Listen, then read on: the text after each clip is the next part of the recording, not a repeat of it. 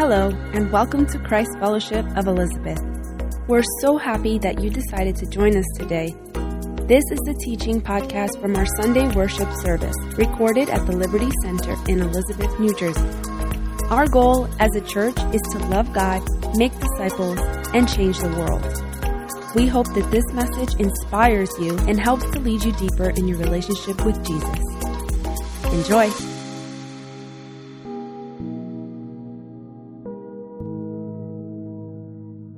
So good morning, Christ Fellowship. Today we're going to continue with the series Dwell. And there's a word that we're going to focus on this morning, and that word is obedience. Now, as I say obedience, I'm sure there are a lot of words. Like if I had a scanner, I wish I could see whatever thoughts pop up in your mind. What are the words that you think of when you hear the word obedience? I'm going to say a few that possibly might be in your mind right now. Words like difficult, because it's difficult to be obedient. Boring, it's boring to be obedient, right? Some of you might be thinking of that. Restrictive, if you feel like you're being restricted. And then to hear the word obedience might make you think that it means someone's trying to control you. Someone's trying to put you in a box. Someone's trying to limit you. Someone's trying to set up rules for you to follow so you can be kept on check. I want to share something that King David actually wrote. You might have heard of him. He's the guy that beat up Goliath. And it's something he wrote about God's law, God's word, and obedience to God's word and God's law. Specifically, like I said, being obedient to God. So Psalm chapter 19, verses 7 through 14 says this: "The law of the Lord is perfect, reviving the soul. The statutes of the Lord are trustworthy, making wise the simple. The precepts of the Lord are right, giving joy to the heart. The commands of the Lord are radiant, giving light to the eyes. The fear of the Lord is pure, enduring forever. The ordinances of the Lord are sure and altogether righteous. They are more precious than gold, than much pure gold. They are sweeter than honey from the comb. By them your servant is warned. In keeping them there is great reward. Who can discern his errors? Forgive my hidden faults. Keep your servant also from willful sins. May they not rule over me. Then I will be blameless, innocent of great transgression. May the words of my youth and the meditation of my heart be pleasing in your sight, Lord, my rock and my redeemer." King David writes about laws, statutes, precepts, commands, ordinances, all of this as if it's the most beautiful thing in the world. When normally laws and rules and things like that are kind of seen as fun killers, like something that's just trying to keep you in a box or limit you. 1 billion people could write about laws, and not one of them write about it the way King David just did, like from what we just read. Not one of them write it exactly that with the passion that he wrote it. Not only is King David's description of God's law far from most people's perception of it, but he attributes God's commands to reviving the soul, giving wisdom, giving joy, giving light, being more precious than gold, sweeter than honey, and rewarding. He writes about God's law as if there's something really, really important to get from it, almost as if it's something beautiful. And it is. Like he writes about God's law as if it's something beautiful, and it is. He writes about it as if there's a whole lot to benefit from being obedient to God, as if there's beauty in the obedience of God's word. And there is. There's beauty in the obedience of God's word. And my hope is that throughout today's service, we all get a glimpse of how great God is. I hope that's what we get. We all get a glimpse of how great God is. And I hope that we all see that it's a privilege to know God and to be able to follow his ways. I'm going to say that again. It's a privilege to know God. It took a special revelation for you to know God. It's a privilege to know God and to be able to follow his ways. And my prayer is that you see that there's beauty in obedience. It's beautiful. Today, we're going to learn from the book of Deuteronomy. And the book of Deuteronomy is about Moses speaking to the people of Israel. So to give a quick recap, a summary of it, Moses was used by God to lead the people of Israel out of slavery in Egypt. If you don't know this story, you can check it out in the book of Exodus, or you can just watch Prince of Egypt. It's actually like really solid. It's good information. They didn't change it too much. And it's kid friendly, so you can watch it with your kids. It's actually a great movie. But God's plan was, and by the way, he did a whole lot of like crazy miracles through God, obviously. To top it off, he parted the Red Sea. So it's a lot that happened there. And God's plan was to lead the people to the land of Canaan. It was a promised land. The problem is, out of disobedience, because of disobedience, God caused them to wait 40 years. They had to wait 40 years for something that should have taken. It was a trip that should have taken just about like maybe a couple weeks. And it took them 40 years. The reason is because of their disobedience. God said no one of that generation, 20 years old or older, was going to go into the promised land. Like if you were 20, if I was 19, I would have been so happy, you know what I'm saying? But if you were 20 years old or older, you were not going to go into the promised land. Only 2 people actually made it in that were older than 20, Caleb and Joshua. They're the only ones. If you want to find out, you can take a sneak peek. It's in Deuteronomy. The first couple chapters, they repeat it. But everyone else was like, they couldn't make it. So they spent all those years, 40 years, essentially just waiting for a whole generation to die out because of their disobedience.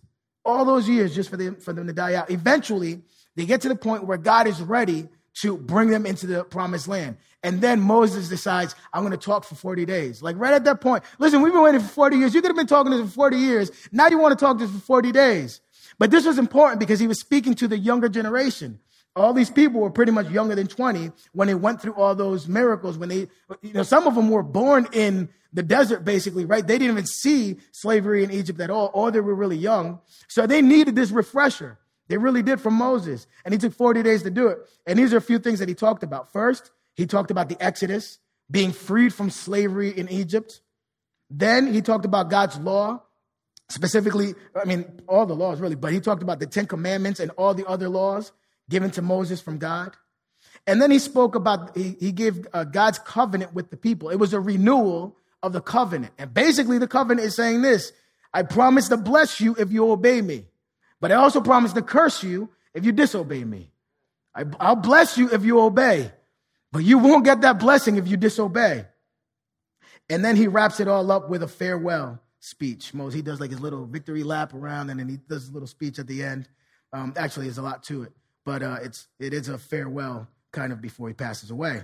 So most of Moses' message is about how God wants them to live. That's the chunk of Deuteronomy. And he speaks of obeying God's commands.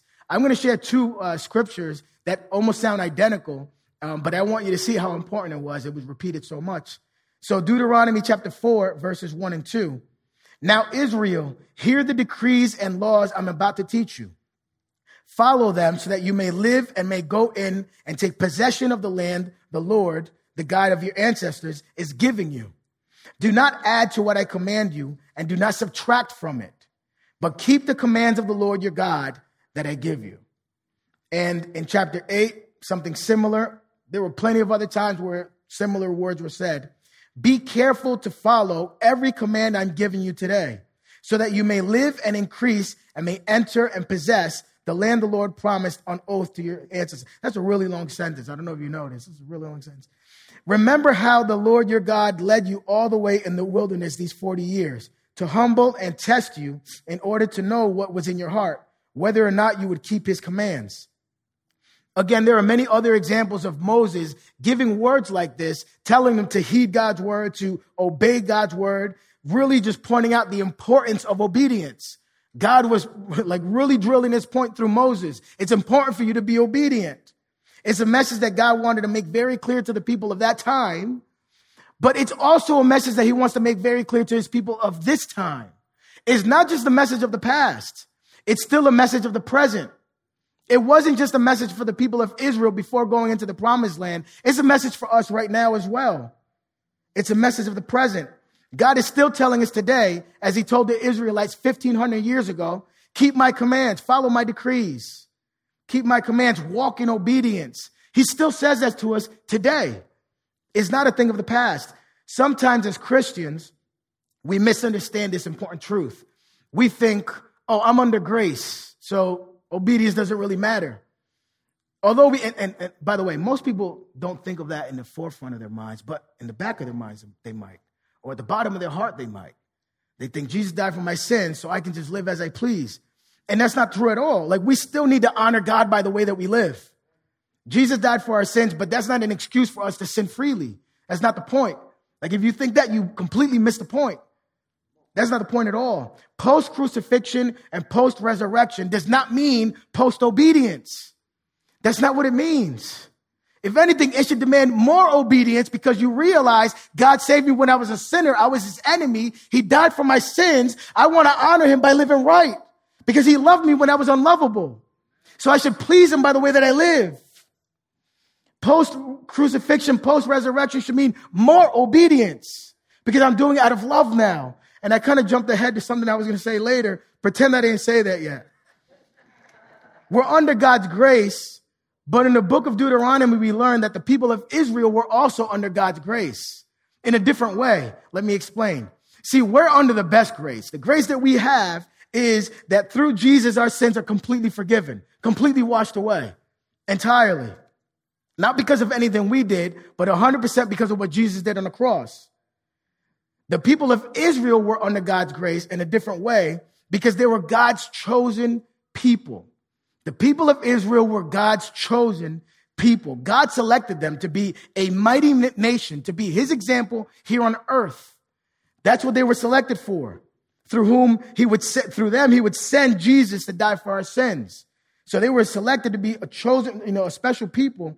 And they were chosen by God, not by their own merit, but 100% completely by grace. Deuteronomy 7 verses 6-8 say this, "For you are a people holy to the Lord your God. The Lord your God has chosen you out of all the peoples on the face of the earth to be his people, his treasured possession. The Lord did not set his affection on you and choose you because you were more numerous than other peoples, for you were the fewest of all peoples. But it was because the Lord loved you and kept the oath he swore to your ancestors that he brought you out of Egypt. That he brought you out with a mighty hand and redeemed you from the land of slavery, from the power of Pharaoh." These R's are messing with me today. "From the power of Pharaoh, king of Egypt." See, Moses reminds them that it literally had nothing to do with them. Like, what a reminder. Listen, you're chosen. See, it had nothing to do with you. Not at all. Quick detour. Detours are bad. A quick detour. I remember this book by Rick Warren, 40 Days of Purpose.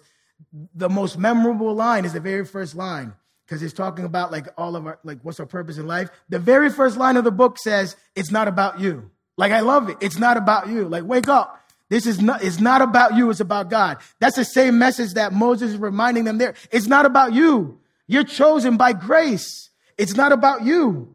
They weren't chosen because they were special. They were special because they were chosen. Jesus died on the cross. He didn't die on the cross because you're special. You're special because he died on the cross for you. There's a big difference if you don't see it. There's a very big difference. It was simply God's grace.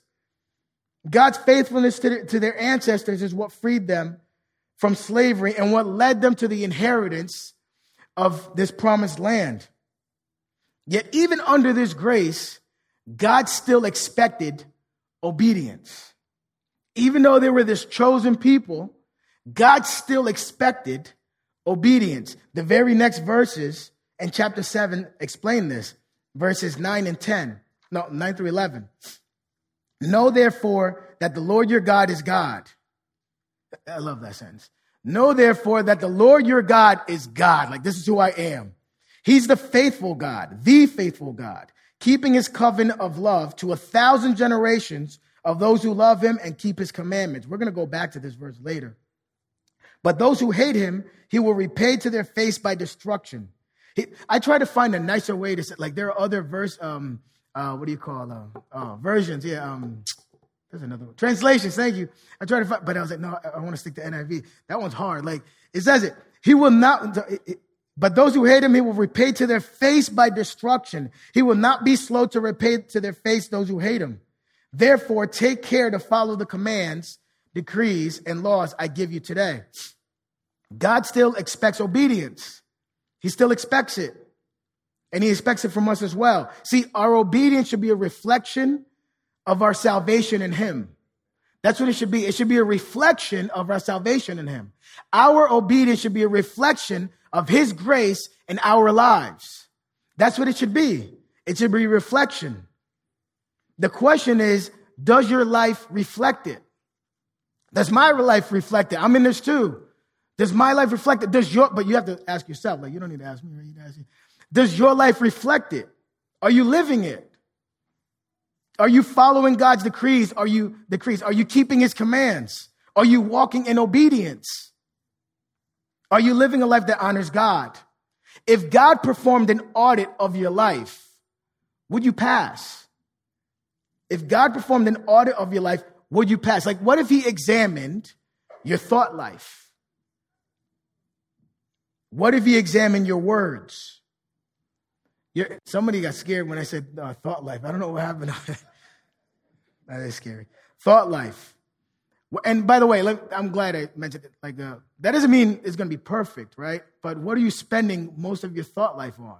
Like, there are thoughts that come to your mind that, first of all, you didn't even want to be there in the beginning. Sometimes, it comes from out of nowhere. What are you meditating on? What are you spending your time thinking about? What if you examine your words? What if you examine your interactions with other people? What if you examine your relationships? What about your work life? What if you examined your behavior when no one is watching? What if you examined your free time? Are you living a life that honors God? Because God expects obedience. It should be a reflection of his grace in your life. That's what it should be. Now, if the answer is yes, like if your life does reflect this, if the answer is yes, there's another interesting question that comes to mind. And if it didn't come to your mind, I'm going to put it in your mind right now. The interesting question is, what does God do with your obedience? Like, what does he do with it? Like, does it just vanish in thin air? What does he do with it? And the answer, the book of Deuteronomy gets into detail with this. He talks about it. But I'm going to give you the short answer really fast. And the answer is, God blesses it. God blesses your obedience. It gets blessed. God blesses your obedience. God blesses it in all directions too, which we'll talk about. When you obey the Lord by the way that you live, God blesses your obedience. And now, to be blessed by God can refer to many things.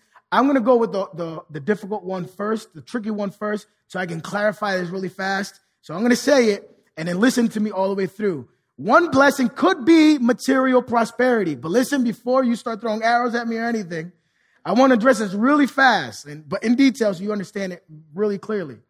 God's blessing does not necessarily give you, physical, like abundance of material things. That's not a guarantee. He doesn't guarantee that at all. But it can be that, like, he could bless you in that way. And if you're still kind of against me on this, let me explain it. Many of us here can say that we are blessed in this way. Like, you have to be able to admit that you are blessed in this way. If you have more than what you need. If you have more than what you need, you are blessed in this manner. You don't have to be a millionaire to say that you've been blessed, like with material things. If you can spend money going to a diner, if you can pay a car note, if you can have a fancy, expensive phone, like an iPhone, like you're blessed with more than you actually need. Those are blessings that are material things that you don't necessarily need. It's beyond your need. These physical things are not promised to everyone as a result of obedience to God, but he can definitely use these kind of blessings if he chooses to. For example, the people of Israel in the book of Deuteronomy, they get those kind of blessings. He says it. I'm going to bless you with this. I'm going to bless you with that. He's talking about material things. Some of those things are like food, like crops and livestock. And he's also saying, I'm going to bless you and make you a greater nation than the other nations around you. But there's a reason why he does it, though. It's not like I just want to do it because I want to do it. Think about what he's doing. It's always about his plan. What is he doing? He's trying to build up a mighty nation. These are a chosen people. So he wants them to grow and be prosperous and be a strong and mighty nation. Because through this nation, guess who's coming? Jesus is coming through here. It's not going to be a weak nation. It was weak. It was small. You weren't even a nation. I'm making you a mighty nation for my purpose. So he can do that if he wants to. But it's not the primary blessing that the Bible refers to in response to our obedience. The primary blessing that the Bible refers to in response to our obedience is spiritual prosperity. That's the main way God blesses us. It's more of what God refers to when he's blessing people.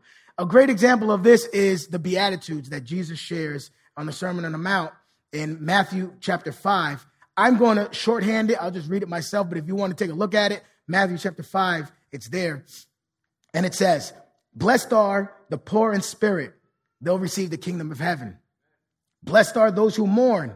They will be comforted. Blessed are the meek. They will inherit the earth. Blessed are those who thirst and hunger for righteousness. They will be filled. Blessed are the merciful. They will be shown mercy. Blessed are the pure in heart. They will see God. Blessed are the peacemakers. They will be called children of God. Blessed are those who are persecuted because of righteousness. Theirs is the kingdom of heaven. See, these are all spiritual blessings given to those who obey the Lord. These are all spiritual blessings. And the blessings seem counterintuitive to the world. Like they seem, against what the world would count as blessings. Poverty, mourning, like meekness. None of this sounds like the material things that we talked about in that first list, right? But Jesus had a way of turning things on its head. That's what he did. He turned everything on its head. Like he turned death into life, right? He would always turn things on its head. The poor in spirit will be rich in heaven. Those that mourn will find a comfort that ends in joy. The meek and humble will be given power and authority. He was turning everything on its head. And the blessings God talks about here are inner blessings. These are blessings that have eternal value. They have eternal value. Spiritual salvation. Being in God's presence for eternity. Like being saved from the consequence of your sin. Being saved from eternal separation from God. Listen, people talk about life feeling like hell. We don't know what we're talking about. Because hell is completely separate from God. Like it's being completely separated from the God that made you. That's hell. This isn't hell because God is here. We have a lot of things that might look really bad, but we don't know bad until we're completely separate from God. You don't know that. Being saved from eternal separation from God, that's another blessing that we receive. These blessings have present value too. It's not just for in eternity, it's also present values as well. Inner blessings are spiritual understanding and wisdom. The fruit of the Spirit, love, joy, peace, patience, kindness, goodness, gentleness, faithfulness, self-control. I'll say it again. Fruit of the Spirit, love, joy, peace, patience, kindness, goodness, gentleness, faithfulness, and self-control. So what does God do with your obedience? He blesses. He blesses. And God blesses, like I said before, in all directions. He blesses you. He blesses people directly connected to you. And he blesses people in your sphere of influence, in your circle of influence. He blesses you. He blesses those that are directly connected to you. And he blesses people in your sphere of influence. And I'm going to read some scripture from Deuteronomy that talk about this. The first one is this. Deuteronomy chapter 8. You know what? Sorry. Let me take a quick break because I'm going to read a few scriptures here. Okay. Sorry about that. Deuteronomy chapter 28, verses 1 and 2. If you fully obey the Lord your God and carefully follow all his commands I give you today, the Lord your God will set you high above all the nations on earth. All these blessings will come on you and accompany you if you obey the Lord your God. See, this was written specifically to the people of Israel, of course, right? It was written to them as a nation, but it's still an example of you receiving blessings from your own obedience. Like it's still you reaping rewards of your own obedience. When we obey God, we enjoy the benefit of avoiding the consequences of sin. When we obey God, we enjoy the direction that God takes us in life, which is always far better than whatever direction we're taking ourselves. When we're obedient, obedience blesses our lives directly. And that's not all. It's not just a direct, influence on your own life or blessing to your own life, but Deuteronomy chapter 7, verse 9, which we read earlier, is another one here. Know, therefore, that the Lord your God is God. He is the faithful God, keeping his covenant of love to 1,000 generations of those who love him and keep his commandments. I can speak of this one personally because in my family, I'm actually the third generation Christian. I'm a part of the third generation of Christians in my family. I have adult nephews and nieces that are serving the Lord, and they're a part of that fourth generation of Christians in our family. My children are growing up to know the Lord, and I heard something from Elder Felix Boa that always stayed in my heart, and it's actually my prayer now. And this is my prayer, that my children grow up to fear the Lord, love the Lord, and serve the Lord. So Mr. Felix Bow, I took that from you. But he took it from Deuteronomy, actually. The crazy, though, it's actually in Deuteronomy. Fear the Lord, love the Lord, serve the Lord. That's the prayer that I make for my children every day. And I said that already. And I took it from him. I know that each family member in my family, obviously, individually has had to decide to commit to Christ. I had to make that decision individually. Everyone else in my family that serves the Lord had to make that decision individually. I know that for sure. I know that. But I also know that our family is reaping the benefit of generational blessings that started way back, way before me, generations ago. I know that my family is reaping generational blessings that come down from faithful people before us. In my family, these generational blessings started with my paternal grandmother, my father's mom, Abuela Felicia. It started with her. This was a woman that she actually passed away in 2019. She lived a long life. She was 94 years old, almost 95. She just missed it, but she was 94. She was definitely blessed in that sense, but she suffered a lot in life. Like, she really did suffer a lot. She was orphaned at a very young age. Like, both of her parents passed away. And she grew up in Cuba, and, obviously poverty-stricken. And neighbors actually took her in, which is great, but they took her in as a servant. So she just served, that family. That's what she did. They took her in, but she was a servant. She was raised that way. Now, there was another neighbor that on a weekly basis would have Christians come to their house.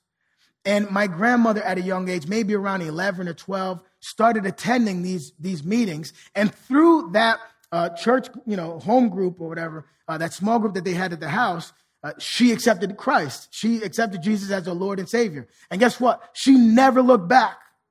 Like, from 11 or 12 years old, she never looked back. That woman stayed with Christ for the rest of her life. She never turned back. This tiny Cuban woman, and I can say she was tiny because I'm not a big guy. I know I'm not a big guy, but she was 4'11" at her best. Like, when she was at her tallest, the older she got, the shorter she got. I don't know where she ended. Like, she might have ended at even 4'5", 4. I don't know how, but at her best, she was 4'11". This tiny Cuban woman was one of the best models of a disciple of Christ I've ever seen in my entire life. One of the best models, and I had that model in my life. One of the best models. Faithful in prayer, check. Like, reading God's word, she learned how to read through God's word. So check. Like, spending time in community and fellowship with other believers, check. My grandfather, her husband, was a really old school, like, he was actually much older than her. He was born before the 1900s. That's pretty crazy, right? He was born, this side note, he was born before the 1900s. It's pretty crazy. So he was super old school.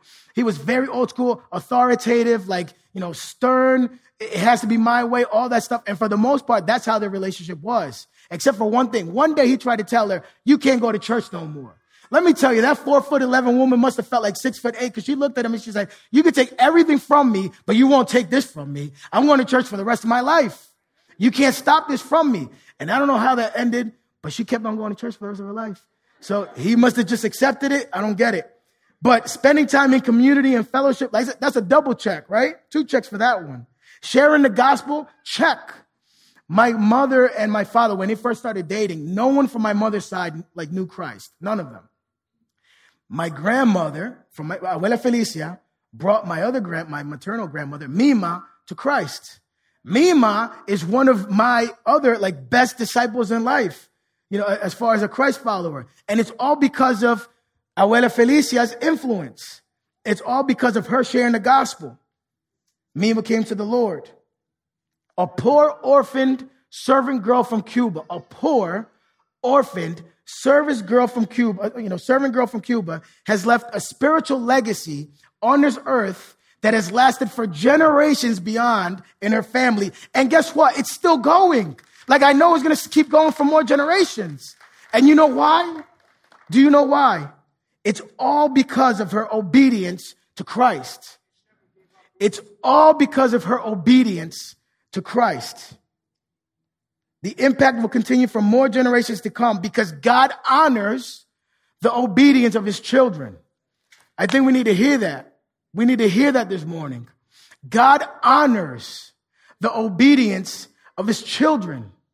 He honors our obedience. The Lord blesses those that fear him, love him, and serve him.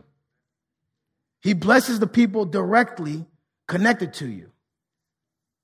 And then one more scripture I'd like to read about this. Deuteronomy chapter 28, verses 9 and 10. The Lord will establish you as his holy people, as he promised you on oath, if you keep the commands of the Lord your God and walk in obedience to him. Then all the peoples on earth will see that you are called by the name of the Lord, and they will fear you. Your obedience will be a blessing to those around you as well. I know it's saying like they'll fear you, but at the same time, like they're seeing the example of God in them. So, I mean, it's good that they fear them, but you get the point. They're being an example for the nations around them. Your obedience will be a blessing to those around you. We'll never fully know the measure of our spiritual influence, on the people that are around us. We'll never fully know.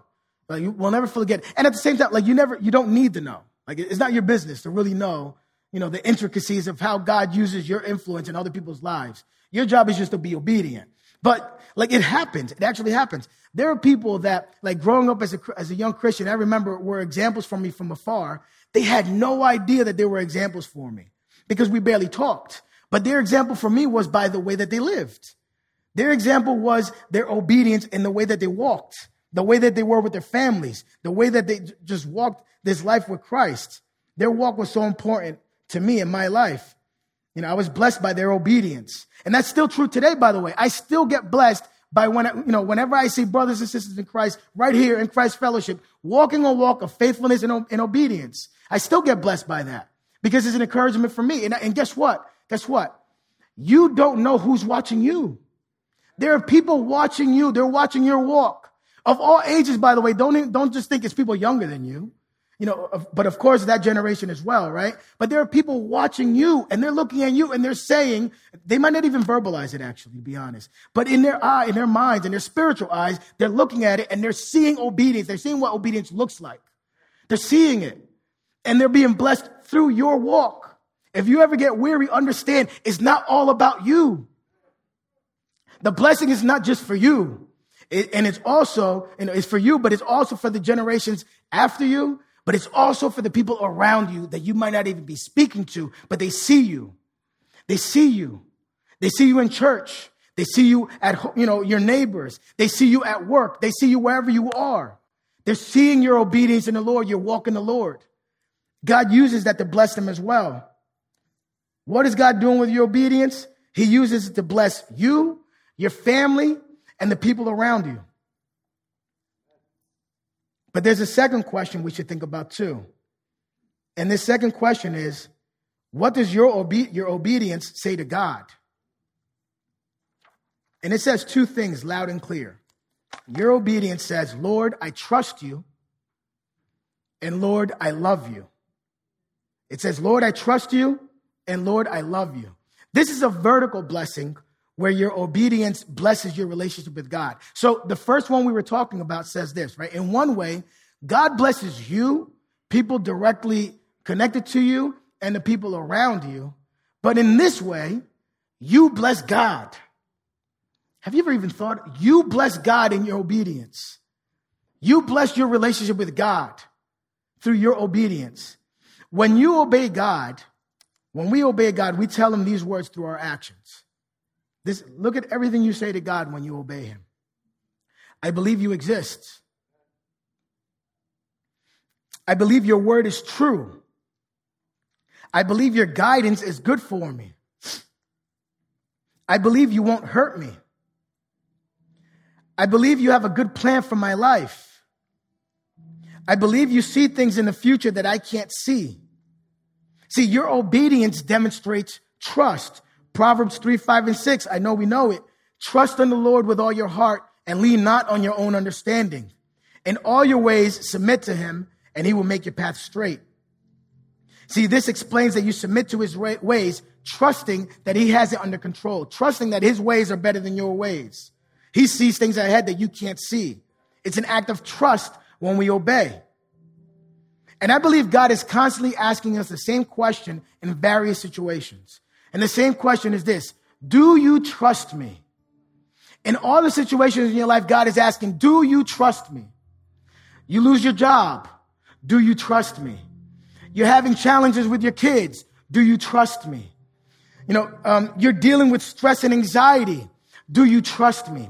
You're having, a rough patch in your marriage. God is asking, do you trust me? And when our answer is no, we end up doing things our way. We do it our way, and we know how that goes. We try to find our own solution to the challenges we're facing. They can include lies, cutting corners, cheating, doing things out of anger, frustration, not caring of how our decisions impact the people around us. Our own solutions give a very clear answer to God. No, God, I don't trust you. I want to be in control. Like that's clearly what you're saying to God when you're disobedient. No, God, I don't trust you. I want to be in control. I'd rather be in control. But when we're obedient to him, when you choose honesty, integrity, patience, humility, forgiveness, when you choose to obey, your response to God is, yes, I trust you. I want to give you control. There's a big difference there, isn't it? I want to give you control. I trust you because your obedience says, Lord, I trust you. And the question is, do you trust him? Are you saying it through your actions? Do you relinquish control to God? It's meant to be an act of surrendering when you do this because it's saying, God, your way is better. I trust you more than I trust myself. That's a hard thing to say. I trust you more than I trust myself. Do you trust him? Are you saying it through your actions? And your obedience also says, Lord, I love you. Obedience is the fruit of our love for God. Like it's the fruit of it. Our obedience is born in love. Love comes before it. We don't obey to get something from God. We obey to give something to God. That's where our obedience comes from. It's a giving. We obey to give something to him. We're giving him our love. To love him is to obey him. Jesus says it very clearly in the book of John, chapter 14, verse 15. If you love me, keep my commands. Really simple. Jesus is saying, if you love me, keep my commands. It's so important. He says it again in verse 21. Whoever has my commands and keeps them is the one who loves me. Listen very clearly. I don't want you to fool yourself because you can't fool God. You can fool other people, but you can't fool God. You can fool yourself too, but you can't fool God. You might tell yourself, I love God. Do you obey his commands? Because if you don't obey his commands, he says it very clearly, you don't love me. If you love me, you obey my commands. If you love me, you follow my ways. If you love me, you live the way I tell you to live. Keeping God's commands is a sign of loyalty and faithfulness. Think about this for a second. In any other relationship, it would be a really hard sell to say, I love you, but not be loyal or faithful to that person. In any other relationship, that would be a really hard sell. I love you, but then nothing that you do matches that. Nothing that you do says you're loyal or faithful. The other person in that relationship will constantly feel hurt and lied to all the time. That's how they would feel all the time because deep down they would know that's not love. If you love me, you're faithful to me. You're loyal. You're dependable. You're reliable. If you're not loyal, if you're not faithful or dependable, if you're not reliable, you don't love me. You just love yourself. You might love the idea of me. You might love the idea of us, but you don't really love me. You just love yourself. It's a big difference. And the same is true with our relationship with God. Do you love God? Then you should be loyal, faithful, dependable, because God can't be mocked. He knows what love is. He is love. You're going to mock him about what love is? He is love. You can't mock him on that. You can't give him a false love and he's going to fall for it. You can't say, I love you with your lips, because what is he going to do? He's going to perform an audit of your life. And he's going to say, okay, you said that with your lips. Let's see if your life matches up. Let's see if you're going to pass this audit. You love me? Okay, let's check your life out. When you walk in obedience, you're telling him, Lord, I love you. If you are doing that, that's exactly what you're telling him. Lord, I love you. By the way, that doesn't mean you're perfect. None of us are perfect. Not a single person in this room is perfect. Only one man was perfect, is perfect, Jesus. And you know what? That's the one that we're modeling. That's the one we're following. You know what I'm saying? But what he's saying is, show me with your actions. Do you love me? Follow what I'm telling you to do. And this is the beauty of obedience that King David was talking about. It's a beautiful thing because it's not just the act itself, although the act is very important. It's not just the act itself, but it's what you're saying through the act. It's the motivation for the act. It's the cause. Our obedience is motivated by trust and love for the Lord. That's what's beautiful. It's where it's born in. It's where it's coming from. Our obedience, even though it's flawed because we mess up all the time, but even though it's flawed, our obedience is beautiful because it's saying, God, I trust you. God, I love you. God, I don't have it all figured out. I need you. As a matter of fact, Jesus, please be the king of my heart because I mess up all the time. I need you to be a part of this obedience thing. But I'm trying it because I love you. I'm trying it because I trust you. I'm trying it because I want to show you that I really care about you too. Because I know you care about me. I saw it on the cross. I'm not trying to earn something. I'm trying to give something. That's what you're saying to the Lord when you live this way. Do you live it? Is that what your life is telling him? Is your life singing to the Lord, I love you, I trust you? Or is it saying, I love the idea of you? Do you want to feel close to God? Do you want to have an intimate relationship with him? Follow his ways. Follow his ways even when you don't understand, even when you don't want to. Follow his ways even when you don't feel like it. Follow his ways even when it's the hard thing to do. Follow his ways even when no one else is doing it. Follow his ways even when no one else is watching. Follow his ways even when it goes against your own plans. Follow his ways even when it hurts. In doing this, you're telling him, I trust you more than I trust myself. I love you more than I love myself. Obedience brings you closer to God. It brings you into his presence. To wrap it up, I have a couple more minutes, but to wrap it up, we spoke about the importance of obeying God, what God does with our obedience, what we're saying to him with our obedience. But it's really important to point this out. As serious as God is about obeying him, he's just as serious as, in when you disobey him.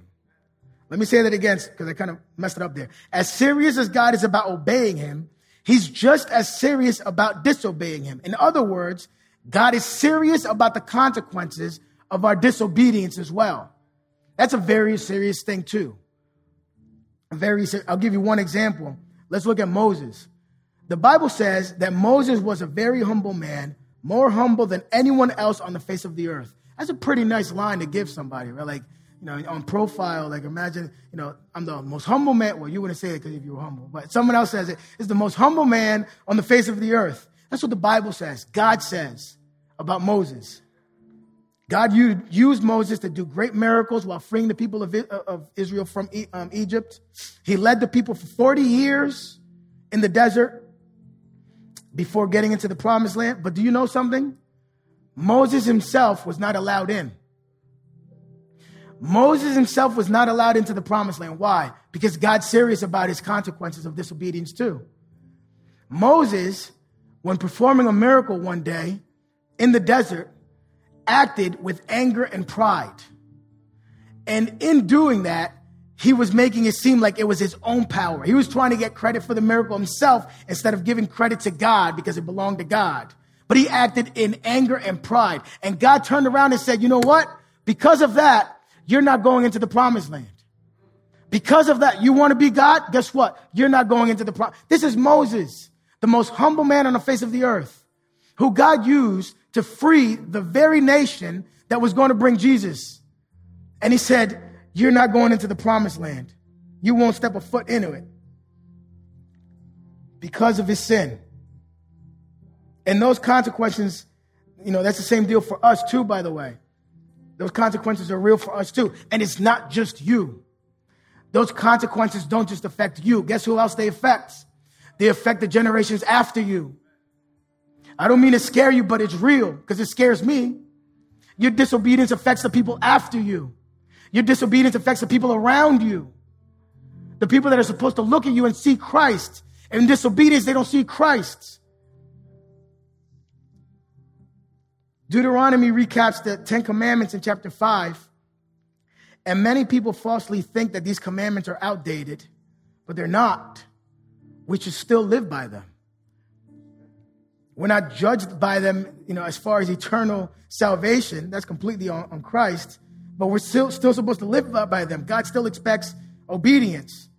But Jesus says something to wrap this up. He sums up those 10 commandments and all the law in two things. He says it can be summed up by two laws. Love the Lord your God with all your heart, soul, strength, mind, and love your neighbor as yourself. Love the Lord your God with all your heart, soul, strength, mind, and love your neighbor as yourself. Let's pray. Dear Lord, we thank you for your word. Thank you, God, for allowing us to know you. Thank you for you revealing yourself to us, God. We count it as a privilege and an honor to know you. Like it's a privilege. There's no other way to say it. It's an honor to know you. It's an honor. It's a privilege to be able to live in a way that pleases you. God, your word says it's impossible to please you without faith. Lord, thank you for allowing us to have the faith so we can live in a way that pleases you.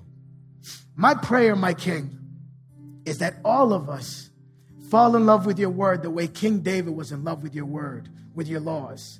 Because through that, Lord, we know what it is that pleases you, and help us live accordingly.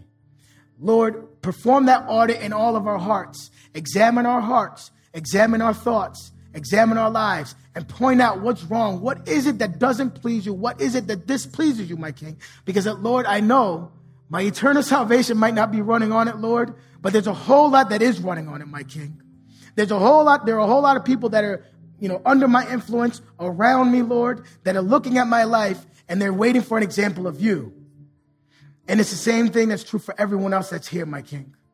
I pray, Lord, that you put this burden in our hearts, a burden of fire in our hearts to please you. But Holy Spirit, I pray you put this fire in our hearts to please you by the way that we live. And I pray, Lord, that it's not motivated with this idea that we're going to earn something, Lord. But I pray it's motivated by this truth that we're giving something. We're giving you our trust and we're giving you our love. Please do this work in us, my King. Lord, I pray that we all make you the King of our hearts, because we can't be obedient without you. We don't have the capacity. Be the King of our hearts, Lord Jesus. Be the one that runs our hearts and show us how to live. Show us how to please you. In your name we pray, Jesus. Amen. Amen. Christ Fellowship of Elizabeth is a Christian community whose mission is to love God, make disciples, and change the world. You can learn all about us by visiting cfolizabeth.com. We meet each Sunday at 10:30 a.m. at the Liberty Center in Elizabeth, as well as at various times throughout the week. If you'd like to see a video recording of the full worship service this teaching came from, you can watch on demand on our YouTube channel, and you can join us live online every week by visiting cfolizabeth.live. We hope you enjoyed this week's message. Make sure you subscribe in Apple Podcasts, Google Play, Spotify, or your favorite podcatcher so you never miss an episode. See you next time.